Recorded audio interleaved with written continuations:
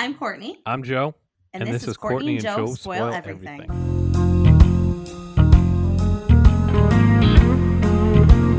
Courtney, we're back in the lab, this time in your favorite space and time continuum, the 80s. Yes, you gave me carte blanche to pick the next episode, and I don't know if you knew where I was going to go with this one. Literally off the reservation. If anybody doesn't know out there, Courtney loves the 80s. She eats, sleeps, breathes the 80s. She was born in 86, which was more than halfway through the decade, but considers herself 80s more than anything in the world, which is pretty much the same with me in the 80s, and I was born in 89. So, yeah. Yeah, I love the 80s. I pretty much still look like I'm in the 80s.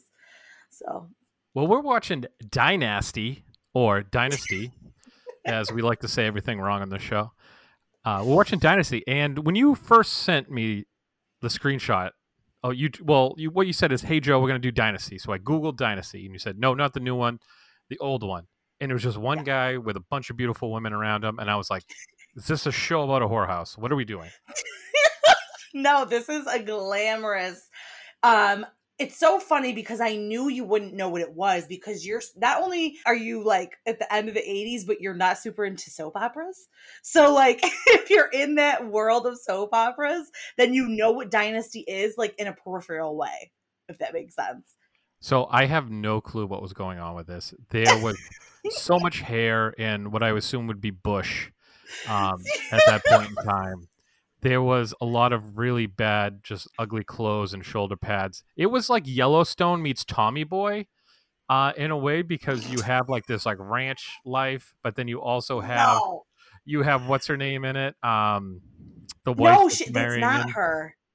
Yeah, That's it not is. her. That's Bo Bo. Derek. That's Bo Derek, and she's not in here. That's Yeah, she Linda is. Evans. That's Who's Bo Bo Derek Derek. in this? No, that's Linda Bo Evans. Derek is the wife. No, that's Linda Evans. No, it's not. I'll bet you my hands it is. Hang on, I gotta Google this. They have a similar look. That's Linda Evans. No, they're in the this same show. person. If this is like an actual thing, I've never seen them both in the same room. Have you? I'm telling you, Fuck, it Crystal is and Linda Dynasty. Evans. You want to know what's even Yes. funnier about this? She's one of my characters I researched, and I just thought it was Bo Derek. No. They do have quite a similar. They have a similar thing. It's so funny. They're the same person. Stop. It's so funny you like this. describe Did it she as change her name? Yellowstone. No, they're two different humans. But it's funny you describe it in that way because your description of it is almost more like Dallas. Which do you know what Dallas is? It was a board game they played in the office on the episode where they were. No, that was a murder in Savannah. No, that was different. That was Murder in Savannah. No, they actually played Dallas, but they're missing a few pieces, so they ended up making their own rules and just calling it Dallas. Oh, I gotcha. Yes. Well, okay. Let me do a something. Wait, so it's Bo Duke. No, Bo Duke. The other girl. Bo Duke is from. I can't. Bo Derek is not. To our listening audience, Bo Derek is not in Dynasty. Bo Duke and Bo Derek, the Bows, doing it big. And why does Bo Duke in this show not talk with his mouth open? He's always like, he's squinting like they're pointing like a laser in his eye. Plays her and he talks with his mouth not open. His mouth barely moves. It's the mouth. It's like a ventriloquist thing. Yeah, it's bizarre. I have no explanation for that. I don't know. There's a lot. I want to, like, before we unpack the craziness that is Dynasty, I want to talk to you a little bit about something, which is like, before I turned it on, I'm like, oh, this is going to be interesting because this is when they started doing continuous storylines. I think I've talked about this a little bit on here where like prior to the 80s in television, they didn't do a lot of continuous storylines because they weren't sure, like it was the same characters, but they weren't sure people would always like tune in week to week. Right. And so like Dallas, which is like a predecessor to Dynasty, it's one of its competitors, but it came out a few years beforehand. That's where they first started like the soap opera, nighttime soap opera thing where they're going to do continuous storylines. Like they had this whole thing called Who Shot JR in the 80s. And it was so big that as many Americans tuned in to find out who shot JR as voted for the president of that year. So like it was like a big thing. And that's why I was super excited, because television right around this time is like shifting like our culture and like doing cliffhangers and like really interesting things. So I thought, I'm like, well, this will be kind of cool, because I've seen Dallas, so we couldn't do Dallas, but Dynasty like is a good offshoot of it. Did you have any of those like thoughts going into that? I know, because I never watched Dallas either. I don't know But what you I was don't. watching. You're not into I like literally any. turned in. I didn't watch. I never watched old TV. You catch me up on new TV. I cranked out 2 episodes of Through Her Eyes. It was awesome. You catch me in the last like 2 decades when Netflix and stuff came around. I can lay it down when it comes to TV. It's just like I never watched TV as a kid. Like I watched the kid shows, like cartoons and shit. MTV and Real World and Road Rules growing up. I just never really got into TV. I was always been a movie guy. Yeah, I never had time. I would always miss too many episodes, and I never catch on to it. So, like with sports and stuff, I could never commit to anything.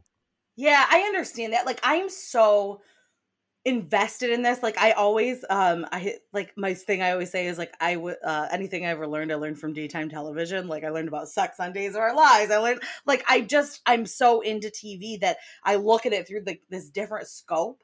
So like as I'm watching this, it's interesting to me to see the things that they explore that we'll talk a little bit more in depth, that were really hot, like untackled topics at the time, because they didn't used to do these like continuations. You know what I mean? Yeah.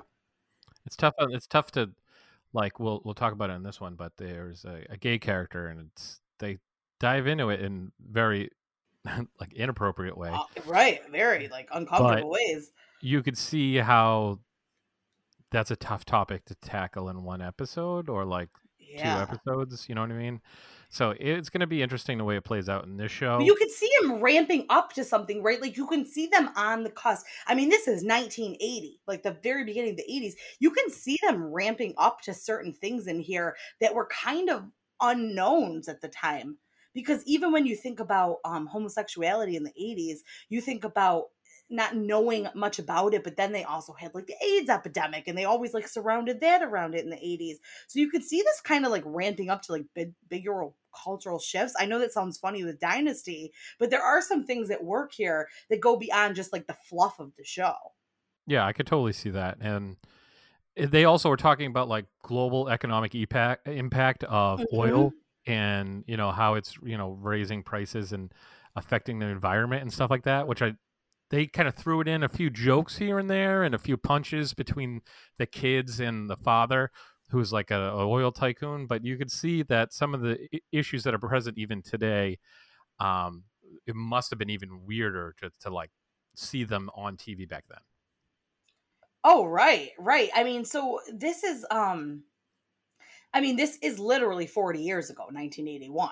So shit is not that different, I guess, which also is like the scary part of it, you know? Mm-hmm. It's Absolutely. Interesting. Crazy people out there that think you can pray the gay out of someone. Yeah, there's some, oh gosh.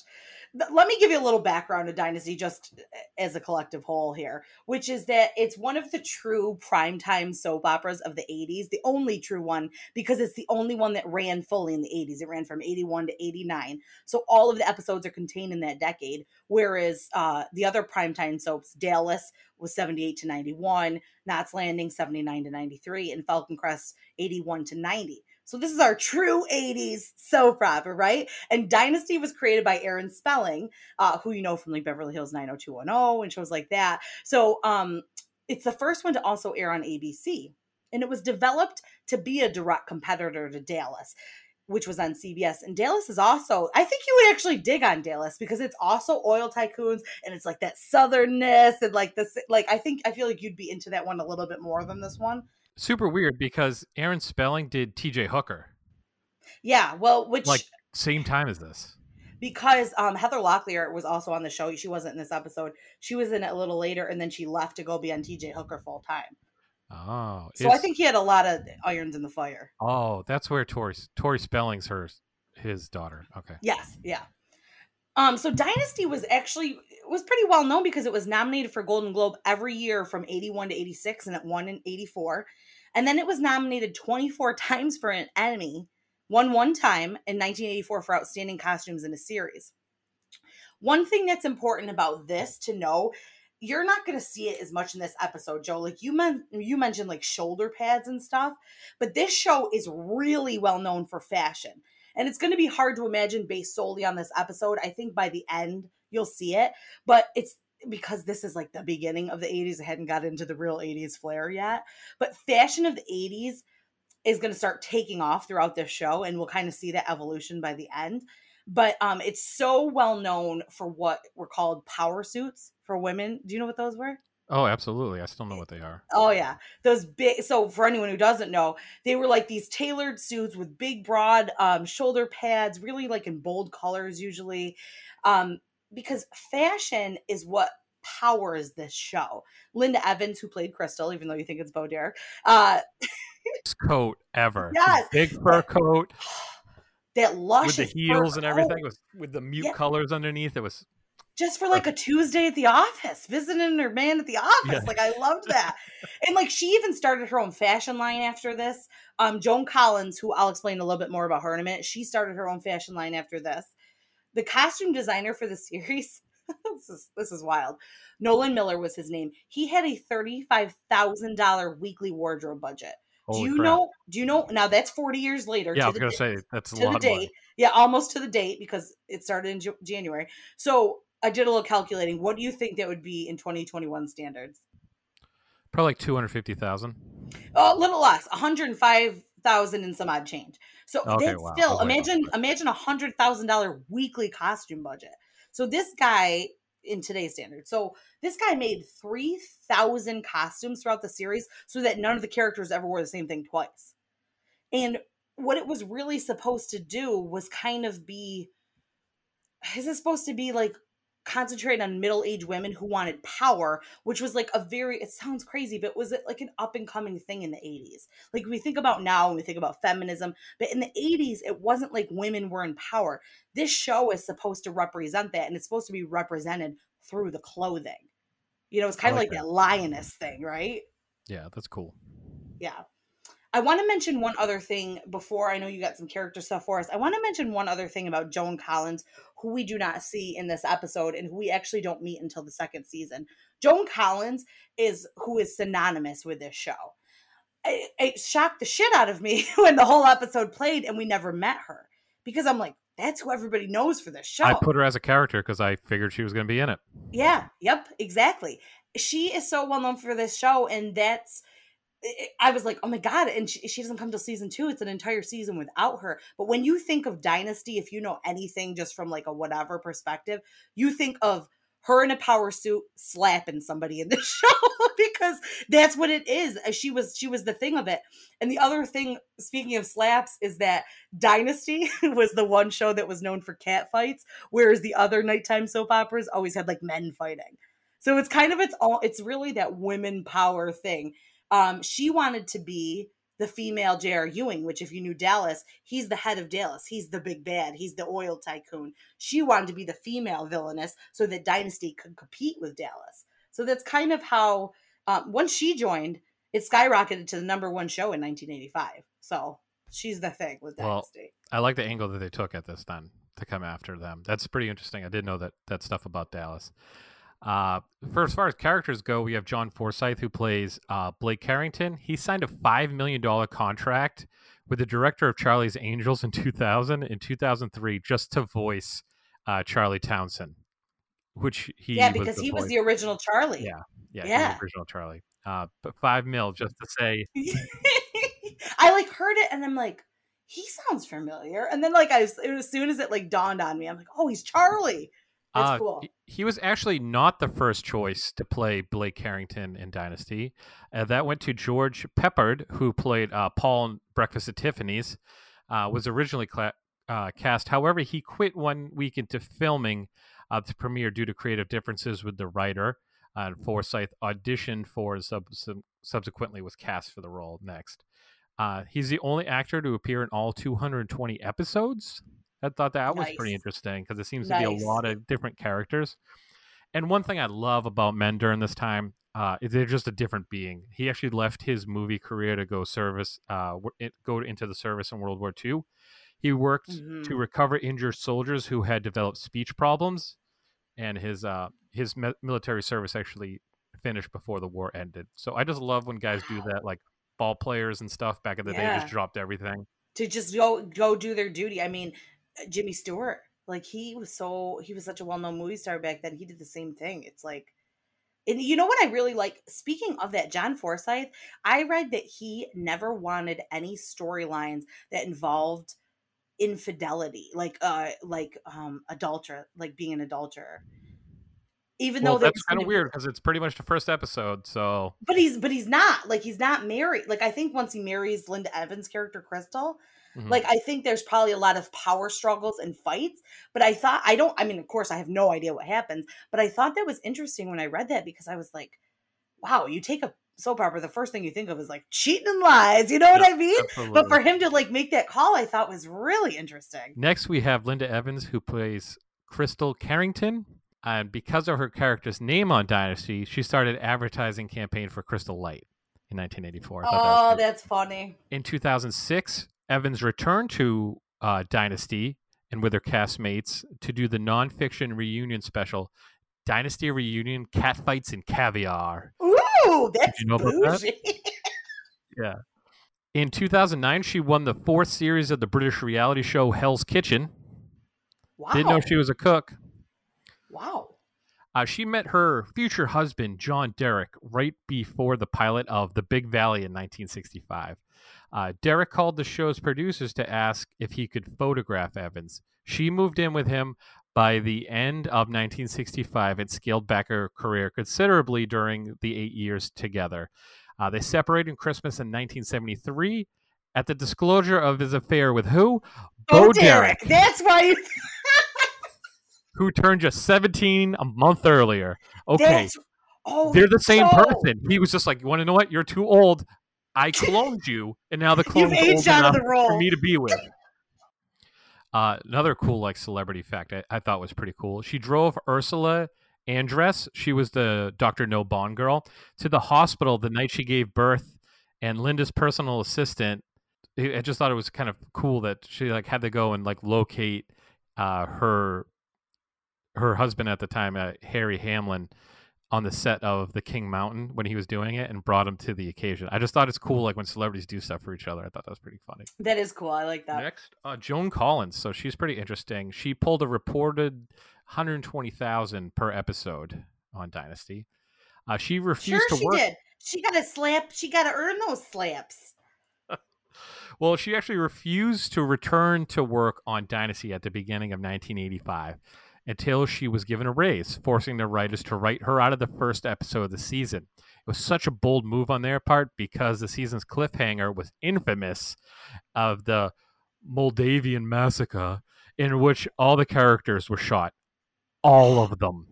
Shut the fuck! I'm loving this show even more, Joe! It would be very easy for the producers to fire her and eliminate the character because she'd already been shot. Yeah. However, she successfully negotiated a raise of about $60,000 per episode and returned to work, only missing 1 episode.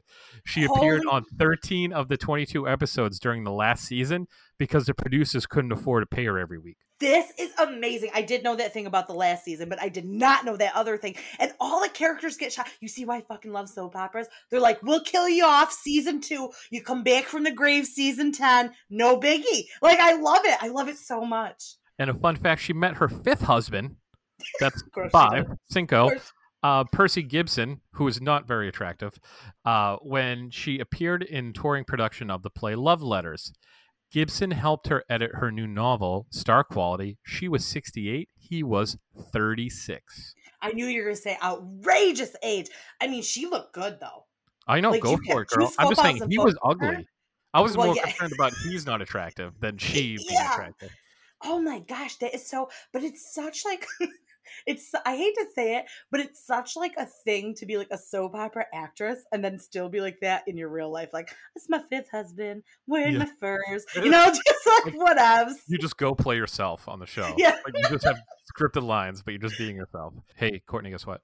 Live watch.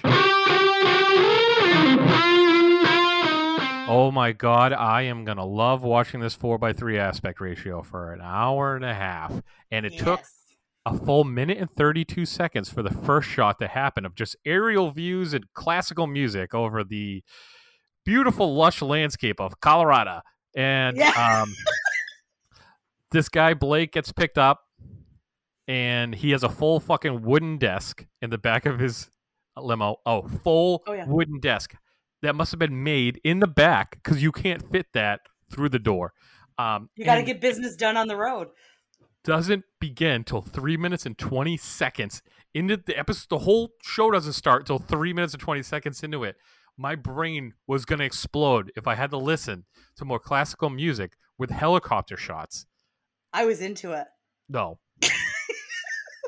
Did you like how the episode was entitled Oil? Too? Like, do you think there was anything sexier in the 80s than oil? Well, apparently not in this thing, because they just love talking about money and just owning shit. It doesn't. It's like I bet they thought that was. I bet they thought that was the slickest shit back then. They're like, oil. That's what. Actually, the series was supposed to be called Oil, and they changed it to Dynasty. They're like, well, you know what? We're gonna get oil in here somehow. They're all like Texas people. Well, they're not. They're Coloradians. What I thought is, I don't even know that's what you call them, but that's what I thought was interesting. I was like, well, Dallas is oil. Why are they doing that? Why didn't they come up with like, well, these are the, what's another big business back then? Like nothing. Gold painting.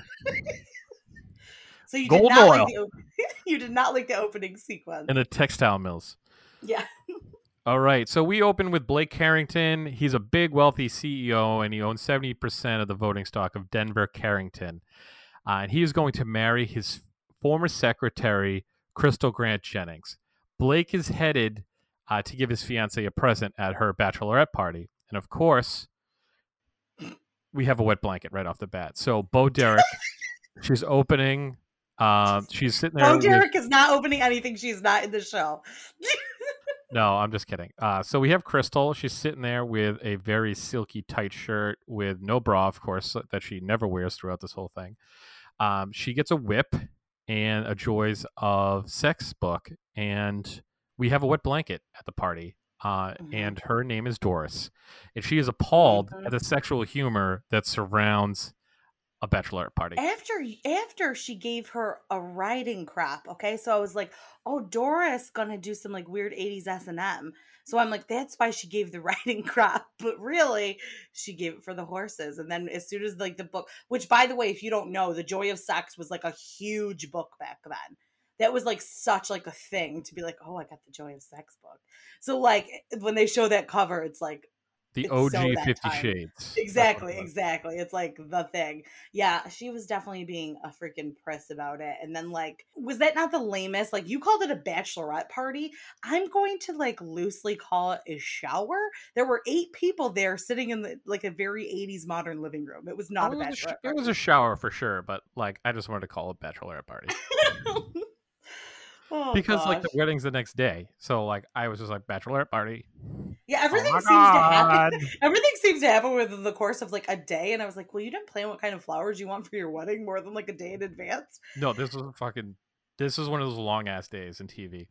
Oh yeah. Well, despite her love for Blake, Crystal finds a transition of becoming a wealthy woman to the manor to be more than she bargained for. Crystal's friends worries that they'll never see her again, but Crystal assures them that she'll have them to the mansion very often. For its part, Blake is aware that Crystal has feelings for another man. His name's Matthew, who is her ex-boyfriend and geologist. Blaisdell. He's a geologist for Denver Carrington. And in the next scene, he actually asks his assistant to have his plane shot down over Kansas. So I thought that was pretty funny. But back up a little bit. At the party, there was a part where she has these earrings that are the size of my baby's fists. Well, did you first So when the limo driver brings those earrings, did you see the ring first? Huge. Huge. And then she opens Enormous. the earrings, which were like equivalent to the ring size. They used to actually, a lot of the times on the show, I read that if it wasn't called out what specific jewelry it was, like if it wasn't from Tiffany's, the guy, Nolan Miller, who was the fashion director, would actually like make the jewelry too. And then everyone was so disappointed because it was like fake jewelry, but it was like, what was he going to do? Make like $1 million, like, you know what I mean? Like they were disappointed they couldn't go out and buy it, or like it was like cubic zirconium or something. Yeah, exactly. But I thought it was interesting because, you know, so it's supposed to be like this big showing of how rich he is.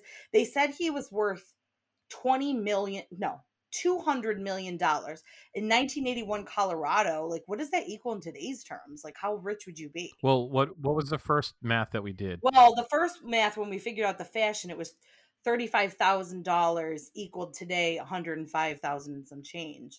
So that's an increase of over $70,000. So in million terms, It's probably a cool bill. okay. Probably billionaire. So he's got some money, and his place isn't just a mansion, it's damn near a castle. Oh yeah. For sure. I was like, this is in England and this is not in Colorado. Yeah. Yeah. Well, Blake has been fortunate since he had Matthew sent away to the past year and a half to work on his oil rigs in some Middle Eastern country. With Matthew out of the picture, he was able to get Crystal for himself. But now Matthew is back as locals seized American oil fields. It threw the crew out of the country. Blake is gunpoint. Oh yeah, that was like the worst fight scene I've ever seen. Blake is less than thrilled to have Matthew return to Denver before he can seal the deal with Christy. Are we going to talk about not only the pimp plane, but what happens on the plane? Like, the plane was so cool with the upstairs, and like everyone was in like the stewards and stewardesses in like those bright orange like I fucking loved it.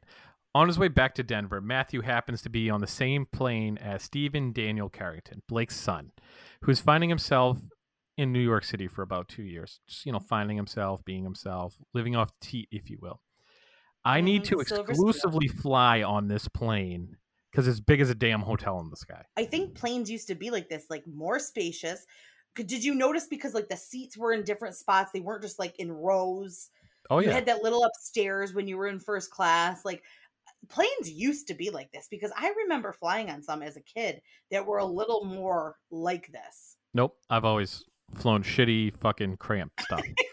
But on this plane, Stephen found himself becoming excessively drunk. Stephen is upset that his father only sent him an invitation to his wedding and did not have the decency to call him.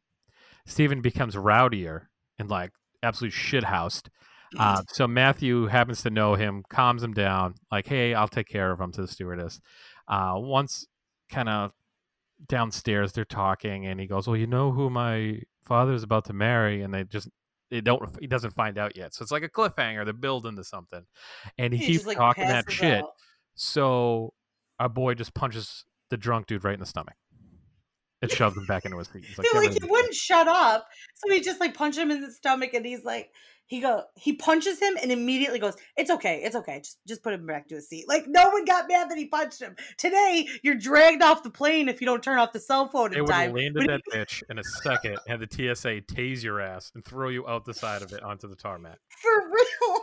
Blake summons Matthew back to Denver Carrington for debriefing, or we seem to find out it's a way for him and Crystal to meet, and for Blake to gauge how the two feel about each other, because they used to go out. But did you hear their interaction when he first got back to the office? When he bumps into Crystal, she goes, oh, you're back. No one told me you're back. And he goes, I'm back. And that's all they said to each other. And they just had fucking weird music playing all right. Direct quotes. That's it. That's it. Very deep passion that has to go with it. After leaving Denver Carrington, she comes up to the mansion to talk about wedding preparations with Mr. Afferton. Starts giving her shit. He doesn't think that she's sophisticated enough to become a Carrington.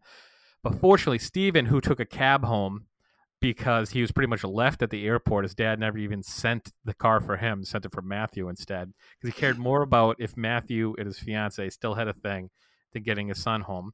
Puts this man in his place. He's like basically just names these random woodwind instruments and asks them if they want to play that song. Tells them that if he keeps talking that shit, he's not going to work anything bigger than a cat show for the rest of his life. I thought that was super funny. That was a really good. And I like how he went from like drunk on a plane to like Beethoven's Fifth. It's like, well, he sobered up quickly. Well, I thought he was just like another fucking weird one in the family, but you come to find out this guy has the most sense about him.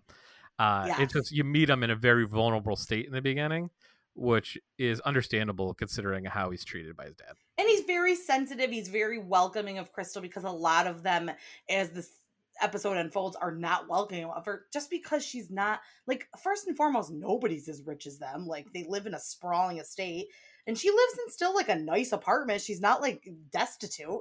Well, she was the secretary, so they think that she's after the money, and she's a gold digger and a home wrecker and all this other bullshit that's going to come along with it, and she's not fit to be like an heiress, if you will. Yeah, right. Well, Blake is headed home. He runs into his hippie daughter riding a horse, and she convinces him to ride the other horse home. And I thought it was pretty funny because she gives him like a nag about, hey, I got 2 machines over here that run on hay and you get 30 miles to the gallon. And he's all like, all right, I'm going to come ride them home with you. And then one just throws her ass into a river. Throws her ass. She dived off that horse, and I literally burst out into laughter. Like, she like... Go back and rewind that scene. On purpose? No. No, I think it was bad acting. Like, okay, she dove off the horse. Like, it was. Yeah, no, like, I saw that. But yes. So here's a weird scene, because you think that Blake is a decent guy when he starts talking to his daughter, but you realize he's just a piece of shit. While Steven was finding himself in New York, on the other end, Fallon was finding herself in a soccer player in Greece. Blake Richards, Fallon will settle down and wants to escort her to Jeff Colby, nephew of Blake's rival Cecil Colby, to Blake's wedding. Fallon feels this has nothing more than a merger attached to it, because the Colby Co. is far larger than Denver Carrington. Blake sees nothing wrong with the arrangement. Besides, Steven does not look to be a suitable heir because he's a homosexual. Well, they haven't said it. Well, Blake is aware of it and won't accept it. He doesn't know that Fallon's having an affair with their chauffeur, Michael, and that was just a little taste of how shitty Blake is as a father. Well, they get down in the carriage house. They do. They have like a whole... It was like a Titanic scene going on out there. For real skis. It was steamy. It was 80s steamy, right? Where it couldn't get to whatever. He's actually the limo driver was Roman on Days of Our Lives, for anybody else who likes soap operas. But what I found interesting was, you don't know this yet because you don't know a lot about Dynasty. The Colbys are the other family who come into this full swing. So the Carringtons and the Colbys are the focus, which surprised me that we didn't meet any of them in the pilot episode. I expected to meet them because I know that much about it. And I feel like this is the scene where we realize why this show is called Dynasty. You know what I mean? Because he wants that, like, it's not just about oil. It's not just about family. It's like about building something and about being the best. Yeah. And having like arranged marriages and stuff, as he did in like emperors and kings and queens and different stuff like that. And I definitely got that. Like, I thought Blake was being a good guy until he turned and was like, basically, I'm going to marry you off to the Colby. And he was like, yeah, what's the matter with that? Well, I don't know, Joe. Like, how prevalent was that shit back then? Because, I mean, what were those things? Dowries were used to pay, like, for somebody to marry your daughter? They're not in, like, Western Europe. No, I know. Or, like, India or Asiatic countries that still kind of did that. It's still true. Kind of do, but I just don't know. 40 years ago how prevalent that was or not. I don't know. Well, usually what happens in a dowry, history lesson, is the one who has the woman has to give money to the man. Right. Doesn't make sense because they're trying to move up the ladder. Okay. So they're trying to get more out of the Colbys. So what a man did is the father would give like a sheep or, all the way up to money and gold and whatever to take care and pay for the wife. Like, you're going to go take not care of my vice wife. versa. It's not vice versa. Okay. It's not paying for the woman. It's the guy paying to get the woman away from him. Yeah, I mean, either way, from a 2021 lens, this is outrageous. But, I'm trying to look at it from a 1981 lens and understand maybe what was going on. And that way we can kind of understand, is Blake a piece of shit or not? Of course, looking at it today, we think, wow, this guy's fucked up. Then I don't know if he would have been looked at in that way. I just don't know. Very true. But when Blake arrives home, Crystal is angry as all hell, and tells him she's starting to get second thoughts about the wedding. Then she takes a cab instead of Blake's limousine because that, like everything else, is owned by Denver Carrington. Crystal starts to think about the spark that she previously felt when Matthew said, "I'm back," and decides to clear her head by meeting up with him in some secluded place in the mountains. Crystal asks Matthew if he still had feelings for her, and he lies and tells her no. The truth hurts, isn't it? But the truth isn't hard to say. You just spit on it, kick some sand on it. We were dying. He talks like an old Indian scout. Like, you know what I mean? He's got just these one-liners. There's Aesop's fable. Let's move on. It was just so weird. They didn't show how they got there. There was no car or anything. They're just like on a random side of a hill, just standing 30 feet apart like COVID. And she's just staring off in the distance. He's just staring there with just with his like completely beige outfit. This man only owns a wardrobe of beige. And like you said at the beginning, he hasn't changed since the Middle East when they showed him getting on the plane to come back home. Yeah, since they grinded him in the dirt in the Middle East. It's so stupid. But at the mansion, Blake and his kids are eating lunch at a preposterously big table. And Fallon is glad that Christy is gone. She didn't like her anyway. Steven wishes that Fallon gave her more of a chance, and he just lets her know that he knows about Fallon and Michael. Yeah. Well, Matthew's trying to get his life together now. Since Crystal is he thinks it's over, he decides he's going to go pick up his daughter, who has been at the grandmother's for a cool year and a half. Yep, just chilling. Yep. And he's going to go, they're going to go meet his wife, Claudia, at Riverhaven's Sanitarium. A nut house. Why does he keep his wife at a nut house? This is going to be interesting. I had a feeling because when the daughter was just away and mom was somewhere, like I had a feeling that she was going to be. Yeah, well, the sanitarium must be kinder, a mental health facility. Well, I'm trying to speak in 80s terms here. Well, he's like, you're out of the loony bin. Let's go get some steaks. For real.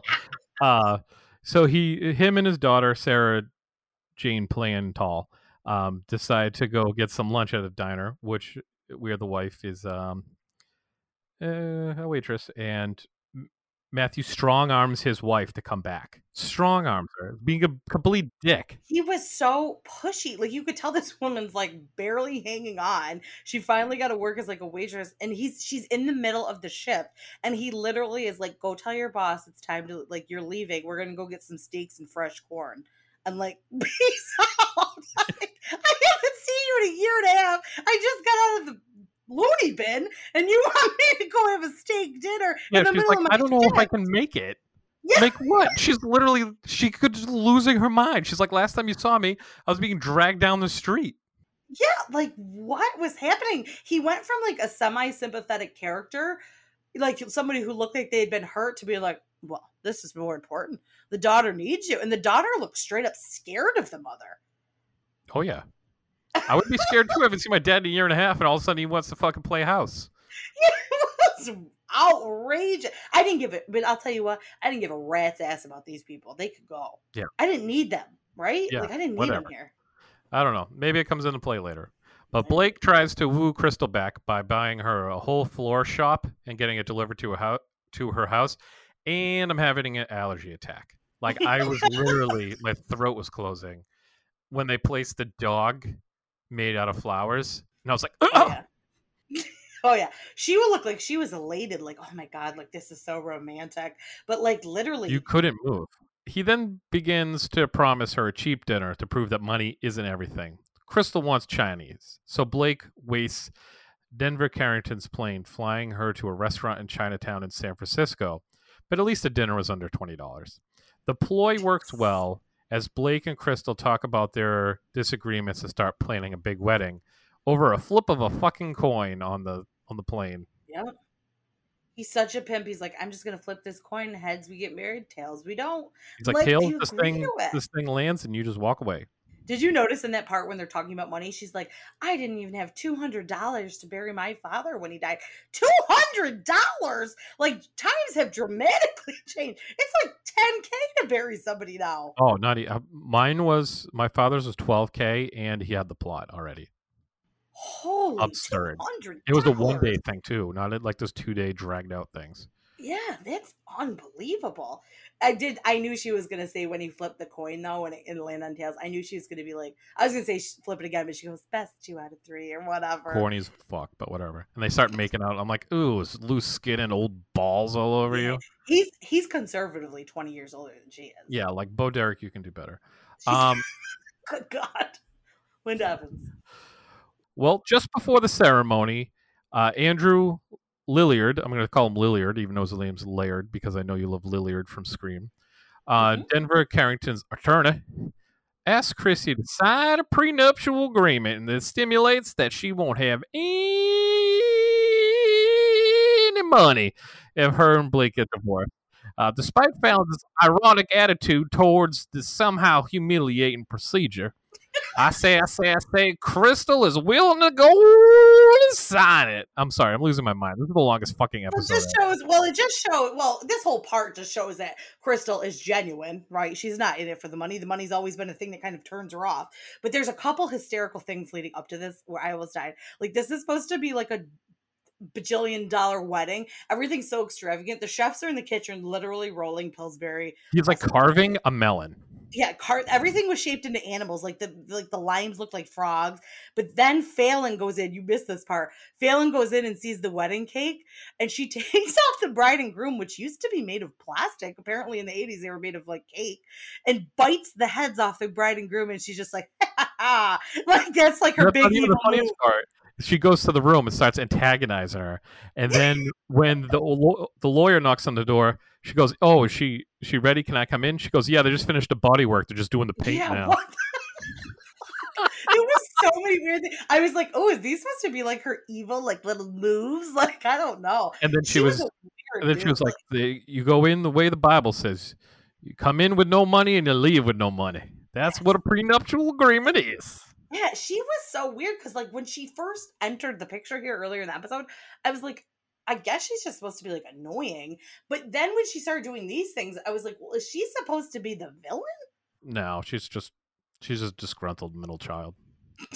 Oh, hey, actually, you know what's funny? And we don't know this, but there's actually 4 kids in the wet because when it comes, IMDb comes up with the, like, the 2-line of description. Yeah. It's like, oh, there are 4 kids in the family. Fallon, the spoiled whatever. Steven, the homosexual. Amanda, who like Joan Collins' character is like kept away from everybody, and then some other one named Adam, who they thought was like kidnapped as a child. I'm like, oh, now that's the storyline I'm here for. Like, he's been living in Boca Raton for the last 3.5 years, and no one's talked to him. Yeah, like okay. Anyway. Well, as we go to cap off this wonderful episode, we get a weird fucking moment. Blake is finally ready to talk to Steven.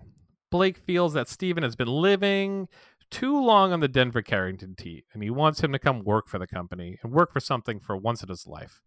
Steven takes some attitude towards about working for the company and says that they're gouging consumers in the United States and ruining the country. Blake defends these allegations that they're not true and does not need any morality lesson from a homosexual. Then he tries a softer approach and promises Steven that it'll help him pray the gay away, something that Steven does not want to hear about. Blake tells him that it's a shame that the American Psychiatric Association declassified homosexuality as a mental illness because he would create a charity in his name. And Blake decides to ignore his son and viciously walks away. And that's the end of our episode. We don't even get to see them get married. I'm cringing because Well, the other thing about this is the character who plays Steven here, he left partway through the series because they quote unquote cured the character's homosexuality. What So the he was fuck? replaced with another actor. Yeah. He's been replaced with another actor. And then all of a sudden, while after that, he's gay again. And then I believe the original actor comes back. I'm not positive. But that was a point of contention because apparently at some point in this, which is such like an old fucking tiny thing to do, is like you're saying, like pray the gay away. Like it was so cringeworthy. He actually called it at one point homosexual experimentation. Like I just they don't know. It's like one of those things, like I said earlier, it's like 40 years ago, they just don't know. They're ignorant. Yep. It's so cringy for us. I hated it. I hated every second of that conversation. It was the worst. Tough. Yeah, it was tough to take. But it does end like that. It's just like, well, I guess and it like literally it ends with him being like, I'm gonna go get married now. It's like, oh, okay. Fuck yourself. Yeah. You're cut off. See you later. Wow. So much to unpack here. What is your overall, like, what'd you think of this? I liked it in the sense that it didn't kill me to watch a soap opera, but at the same time I was like, this is going to be just like so much weird shit that's going to happen. After I read that all the characters were shot at the same time. Oh, I'm bummed you even told me that, because I literally want to watch the finale and watch all this. Like, I want to go back and watch these. I like it. Like, I know you like it. You thrive. You're thriving watching an 80s show. I was in my glory, and Justin actually watched it with me the entire hour and a half. Like, like I don't know. God bless him. But I just liked it because I look at it through a 1981 lens as far as storytelling, as far as the way television is being created then. I liked it for those reasons. Like, through a 2021 lens, it's a little like, okay, this is Magoo. You know what I mean? But I like it for its time. I think it's cool. I think it's interesting. And I think when we get to season 9 here and when we get to the finale, it's going to be shit, because that's why it's canceled, right? It probably obviously went down in ratings. Yeah, and if they couldn't afford to pay their big actresses and actors and actresses and stuff like that. I mean, I didn't mind it. Like, I liked it. I just don't like old shit. That's why we barely do anything. We're going to do more old shit. Right, I mean, I don't mind doing more old shit, but it's just like, I don't actively seek old shit to watch. I mean, it's kind of hard to say what happens because, like, there's 9 seasons, like, characters change, actors change. It's like a typical soap opera, right? Like, you can't watch Days of Our Lives and go, okay, what happens? Like, every fucking day is different. So, I mean, from a big standpoint, what are your predictions? Blake's going to die in the finale. Ooh, I didn't even think of that. He's the only one that goes all the way through. So they have to kill his character off. That's interesting. Also because of his age. Stuff like that. Yes. Yeah. They can easily do age progression over 9 years to be 20 plus years. Sure. Of course. And I find it interesting that Linda Evans is not in the finale. So are they still married? That's something that I bet that they're still married. I bet she's off doing business and they couldn't afford her for the last episode or something. She takes over the business. Yeah, I bet that there's something like you don't see her, but she's there in the background somehow, and there's a big fight between John Forsythe and Joan Collins. Like, I feel like that's got to be the last episode, right? Like the two that were the exes. There's going to be a power shift within the family. Definitely. Yeah, this is so fascinating. I'm very interested to see where this goes. I have a feeling that the ending is going to be a little shit, just because it goes on so long. It's so long. It's 9 years. It's like, yeah, I have that. But what I really love that we're seeing the very beginning of the 80s and the very end of the 80s, which I think is really interesting. So it will be for that, I'm excited. All right. So thanks for joining us today. Follow us on Instagram at Spoil Everything Pod. This was a fun one. Can't wait to pick it up, and we'll see you guys next Tuesday.